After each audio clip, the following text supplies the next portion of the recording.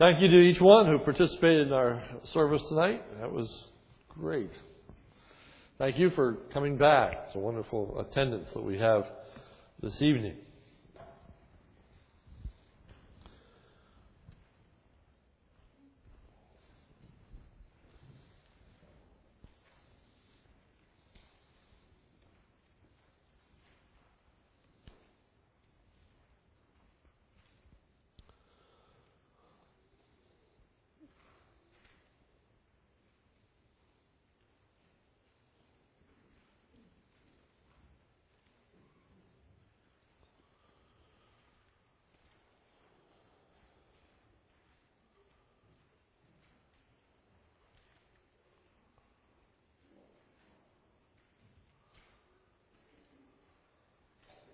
Our study of Joseph, we have been zooming in and zooming out, as it were, on the narrative, zooming in, looking in particular at Joseph and the relationship that he had to his brothers, and then zooming out to get a bigger picture of what a sovereign God is doing in the nation of Israel and in the history of our world. Tonight is my second last message out of this series. Tonight we're zooming in pretty tightly on the family of Joseph again and looking at some application about how we are to relate to other family members. And then next week we're going to zoom out to see the overall purpose of God in all the events that took place in Joseph's life and see how they impacted history right down to this very day in which we live. So I appreciate your support of this series, and tonight, the second last in that series, looking at, in particular, the life of Joseph and his brothers. So, family life after Jacob's death. Jacob is perceived as the glue, as it were, that held the family together. Genesis 50, verse 15, when Joseph's brothers saw that their father was dead, they said, "What if Joseph should bear a grudge against us and pay us back in full for all the wrong that we have done to him?" So there's this concern. Once Jacob is off the scene, what is Joseph going to do? The brothers' fear demonstrates they still not fully trust Joseph. They thought that perhaps because of Jacob, that Joseph hasn't gotten even. But once Jacob dies, then he's going to get even for their having sold him into bondage. The brothers' fear demonstrates they still not fully understand what motivated Joseph. And the brothers' fear demonstrates that they still labored under a sense of guilt. Application. Nothing reveals the true status of family relationships than the death of a patriarch. When a very godly individual in a family, especially one that is the leader of that family, such as a father, a grandfather, someone that has been looked to for wisdom and direction, when that person dies, it really reveals where the spiritual life is of those that are left behind. What is going to occur? Do they remain faithful to God? Do they continue in the family traditions? Or do they begin to branch off into an entirely different way of life? I knew a man, an elder, and after he died, his wife went on to marry a non-believer. And it kind of shocked the rest of the family. But obviously, the influence of her first husband had a tremendous impact upon her. And after he died, that impact was gone, and she began to live a bit differently than what she had lived previously. It really reveals what is taking place in the life of a family. B. The brothers appear to have resorted to a lie in appealing to their dead father as a means of restraining Joseph. So they sent a message to Joseph saying, "Your father charged before he died, saying," it's doubtful that ever took place. But verse 17, thus shall you say to Joseph, please forgive, I beg you, the transgression of your brothers and their sin, for they did you wrong. And now, please forgive the transgression of the servants of God your father. And Joseph wept when they spoke to him. And then I repeat that verse again, and with the emphasis that Joseph wept when they spoke to him. This created an emotional impact upon Joseph. Why did he weep? It would be pure speculation to answer that question. There could be a lot of good reasons that we could put forth why he would have wept. He might have wept over all of the emotion that comes back as he reflected on what his brothers had done and the misery and the heartache. He might have wept as he thought about his father saying these things just before his father died, and even though perhaps the father didn't really say them. He could have wept over the brothers' lack of trust in him. There could be a lot of different reasons. But the point is, in the passage, he wept. It brought a degree of turmoil to Joseph's life. But note, the brothers are still not believing. Back in Genesis 45, Joseph had already dealt with this issue with his brothers. And now do not be grieved or angry with yourselves, because you sold me here, for God sent me before you to preserve life. This is back in the time in which they were coming down to Egypt for food, and he had put the money back in their sacks and finally revealed himself to them all the way back then. He said in verse 6, for the famine has been in the land these 2 years, and there are still 5 years in which there will be neither plowing nor harvesting. And God sent me before you to preserve for you a remnant in the earth, and to keep you alive by a great deliverance. Now, therefore, it was not you who sent me here, but God. A long time had passed between Genesis 45:5 and the death of Jacob. For we find out in Genesis 47:28, and Jacob lived in the land of Egypt 17 years. So 17 years had passed from the time in which Joseph first says to his brothers, you meant it for evil, but God meant it for good, to preserve many people alive. 17 years have passed.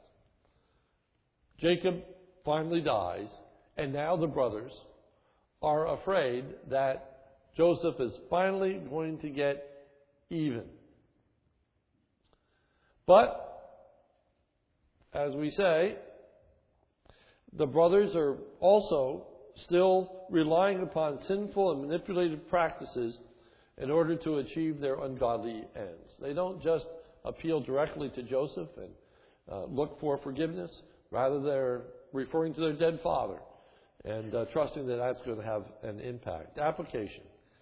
It is a terrible thing when individuals will misrepresent the wishes and words of the deceased for personal gain and or advantage.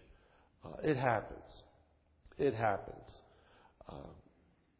Sometimes wills are altered.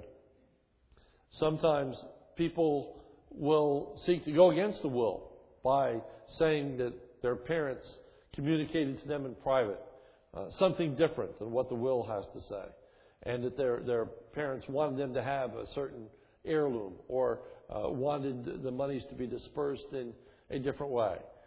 Sometimes those things are true. Sometimes those things are not. But it is a sad state of affairs when people misrepresent the dying words and the dying wishes of a patriarch. Seems to be what happened here. But the brothers humbled themselves before Joseph. Genesis 50, verse 18. And his brothers also came and fell down before him and said, behold, we are your servants. This again demonstrates the tensions that still existed between Joseph and the rest of his brothers. This also is still another example of the fulfilling of the original revelation to Joseph. Remember that when Joseph was 17, he received this revelation that his brothers and his father would bow down to him. And that's been fulfilled on numerous occasions now in this narrative. But notice that Joseph continues to minister to his brothers. Genesis 50, verse 19. But Joseph said to them, "Do not be afraid, for am I in God's place?" In other words, is it in my prerogative to take vengeance upon you? He's saying that's for God to judge. That's not me. Verse 20. And as for you, you meant evil against me, but God meant it for good in order to bring about this present result, to preserve many people alive. That's exactly what he had said some 17 years earlier, back in Genesis chapter 45, verse 5. Nothing has changed. This is still Joseph's perspective. This is still Joseph's outlook. And it is the main thrust of this narrative. That's why next week, even though we've completed the story, I want to go back and just look at verse 20 of Genesis chapter 50 in some detail, because it's the overarching purpose in Joseph's life. Then Joseph's life after his father's death. He continued to live and work in Egypt, though the famine was over. Now Joseph stayed in Egypt. And note that Joseph was in Egypt for a very long time. These are the records of the generations of Jacob. Joseph, when 17 years of age, was pasturing the flock. Then Genesis 41:46. Now Joseph was 30 years old when he stood before Pharaoh, king of Egypt. So 13 years transpire from the time that he's sold into bondage till he's standing before Pharaoh and interpreting Pharaoh's dream. So that's 13 years.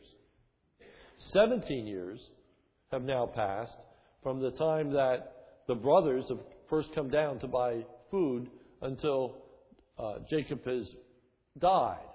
So we got 30 years there. Now we find in verse 22 of Genesis 50 that Joseph lived in Egypt, he and his father's household, and Joseph lived 110 years. So 80 years transpire after the account here of Joseph talking to his brothers after Jacob's death. So we got an additional 80 years of Joseph in the land of Egypt. Next, Joseph had many blessings regarding his own immediate family. And Joseph saw the third generation of Ephraim's sons. Also the sons of Machir, the son of Manasseh, were born on Joseph's knees. So 3 generations of his own son. So that would mean that he saw his sons, he saw his grandsons, he saw his great-grandsons, and he saw his great-great-grandsons. So Joseph's life was blessed in this familial relationship. And Joseph has a really unique relationship with his sons and his grandchildren, which is very interesting. In some senses, you could say that Joseph grew up in a pretty dysfunctional family. I would say a family in which one person showed such unique attention that Jacob did to Joseph. When you see about all the bartering that went on with the wives in order to have children, et cetera, it's pretty fair to say it's an awfully dysfunctional family. And yet, Joseph comes out of that background and has a real model family life. Of all the patriarchs, when you talk about their family, Joseph is really unique in the fact that he doesn't multiply wives, in the fact that he's satisfied with the sons that God gives him. It shows that one can come out of a dysfunctional family and have a very good family life. We are not just a product of our environment. God's grace can overcome in a powerful way. God can change people's hearts and minds. And we're to see that Joseph's relationship to God affected every facet of his life. Whether you look back in the time that he was a servant to Potiphar, until you look at the time in which he is servant to the jailer, until the time in which he's a servant of Pharaoh. When you look at his morality that's expressed while he's in Potiphar's household and won't have a relationship with Potiphar's wife that's inappropriate, you see that Joseph's life, his political life, his moral life, his family life, everything is affected by his relationship to God. He doesn't in any sense departmentalize his faith, but allows the integrity of his faith to permeate every aspect of his life, including what is central to this particular narrative in relationship to his brothers, that forgiving spirit. That he continues to forgive his brothers of their wrong against him. And humanly speaking, that is no small feat. When you think of the reality, and he doesn't in any sense mitigate what they have done. Notice in verse 20. As for you, you meant evil against me. They weren't trying to do the will of God. They weren't sending him down there to preserve life. He says, you did this to harm me. He knew that. He knew that. He knew that they hated him. They made no bones about it. He heard them overtalk. He was very much aware that some of the brothers wanted to kill him, but instead they decided to sell him into bondage. He knew all that. Now think about that. Think about knowing that your brothers or your sisters would hate you to such a degree that they would conspire to kill you. And then they'd have second thoughts. They would, no, we'll kill him. We'll just send him into bondage. We'll send him off, and he's going to have a miserable and hard life. He was very much aware of the animosity, the hatred, the evil that motivated them. And Joseph only, with a underlining of the word only, responds to them in grace and mercy and love. He provides for them. He cares for them. And notice the way in which he cares for them. D. Joseph continued to encourage his brothers to place faith in God. And Joseph said to his brothers, I'm about to die, but God will surely take care of you and bring you up from this land to the land which he promised an oath to Abraham, to Isaac, and to Jacob. So right to the very point, he's on his deathbed now, and he encourages his brothers in the faith. Which, in keeping with the bigger picture of preserving life, it wasn't just the physical life that Joseph was concerned about with his brothers, but their spiritual lives as well. And so he teaches them about God's goodness, he teaches them about God's forgiveness, and he teaches them about God's promises, and encourages them to place faith and trust in God. So the goodness that Joseph showed to his brothers was ultimately the goodness of God. That's what he was about. That's what motivated him. And Joseph died in great faith. And Joseph said to his brothers, I'm about to die. But God will surely take care of you and bring you up from this land to the land which he promised, an oath to Abraham, to Isaac, and Jacob. Then Joseph made the sons of Israel swear, saying, God will surely take care of you, and you shall carry my bones up from here. He wasn't looking for that to be immediately fulfilled. He trusted God. He said, eventually you're going to leave this place. It's going to be another 270 years or more until that takes place. But it's going to happen. And he knows it's going to be a long time. Presumably knows the prophecy that God made to Abraham. The revelation that God gave to Jacob. And he says, I want you to carry my bones from this place to the promised land when God finally does his work. And so Joseph left a great legacy of faith in his death. So Joseph died at the age of 110 years, and he was embalmed and placed in a coffin in Egypt. And Moses took the bones of Joseph with him, for he had sweetly sworn the children of Israel, saying, God will surely visit you, and you shall carry up my bones away hence with you.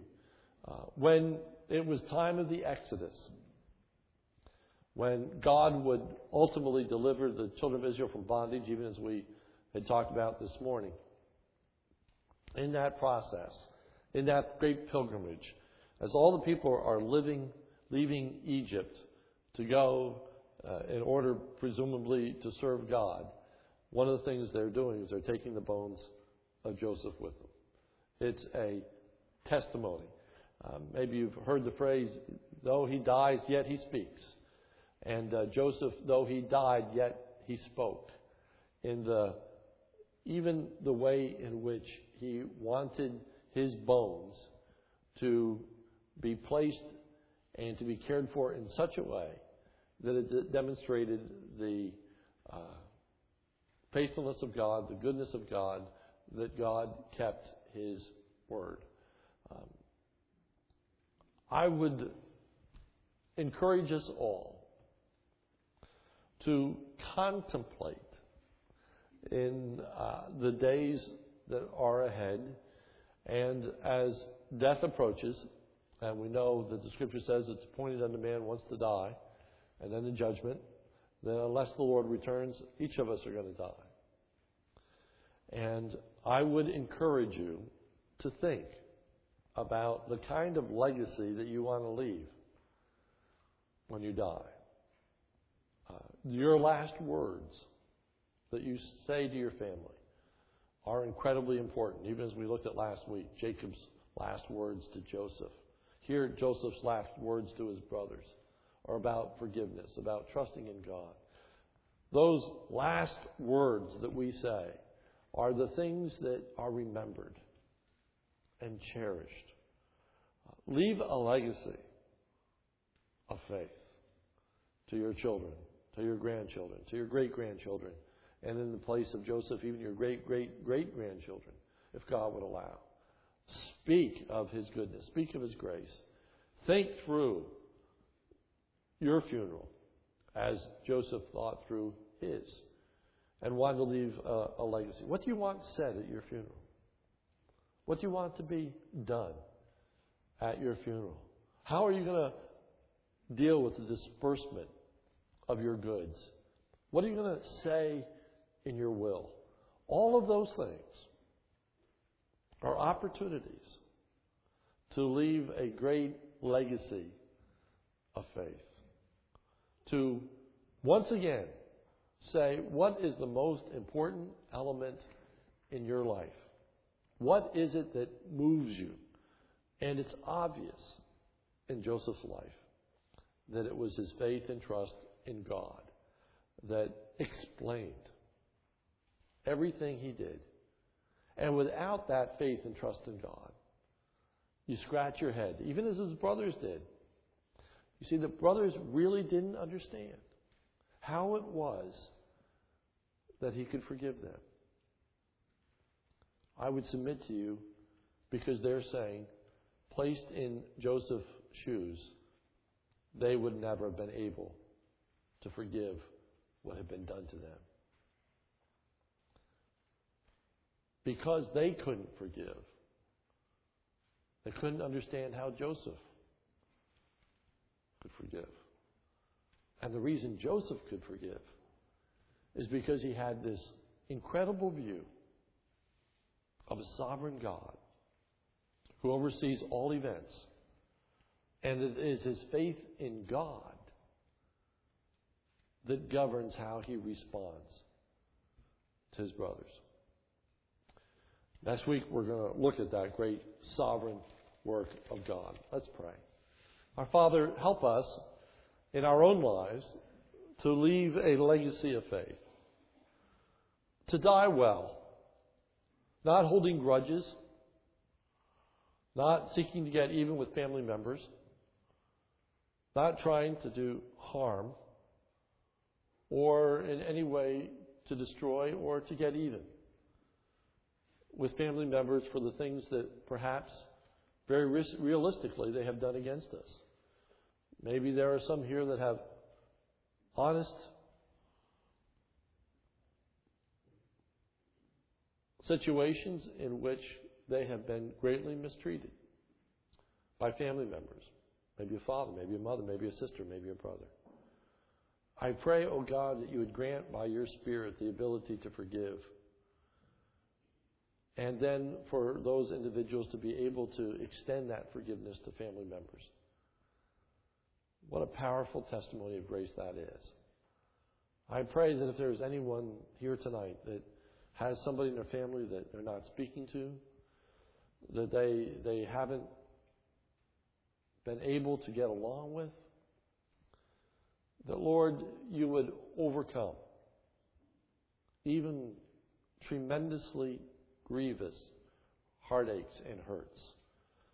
May you, by your compassion, create within them a compassion. May they see that they have an opportunity to really demonstrate what it means to place their faith and trust in you. And to create a legacy so that that family member would truly receive the forgiveness and grace of God and impact generations to come. Lord, help us to see that the way that we relate to our family members has an impact for generations to come. May our influence be a godly one. May our legacy be one of faith and trust in you. Help us, O God, not to departmentalize our lives, but in every facet, every avenue, every responsibility and duty, whether it be at work or at home, may there be an integrity about us in which we are governed by your revelation to us, your word. Thank you for your grace in our lives. In Jesus' name, amen. Thank you.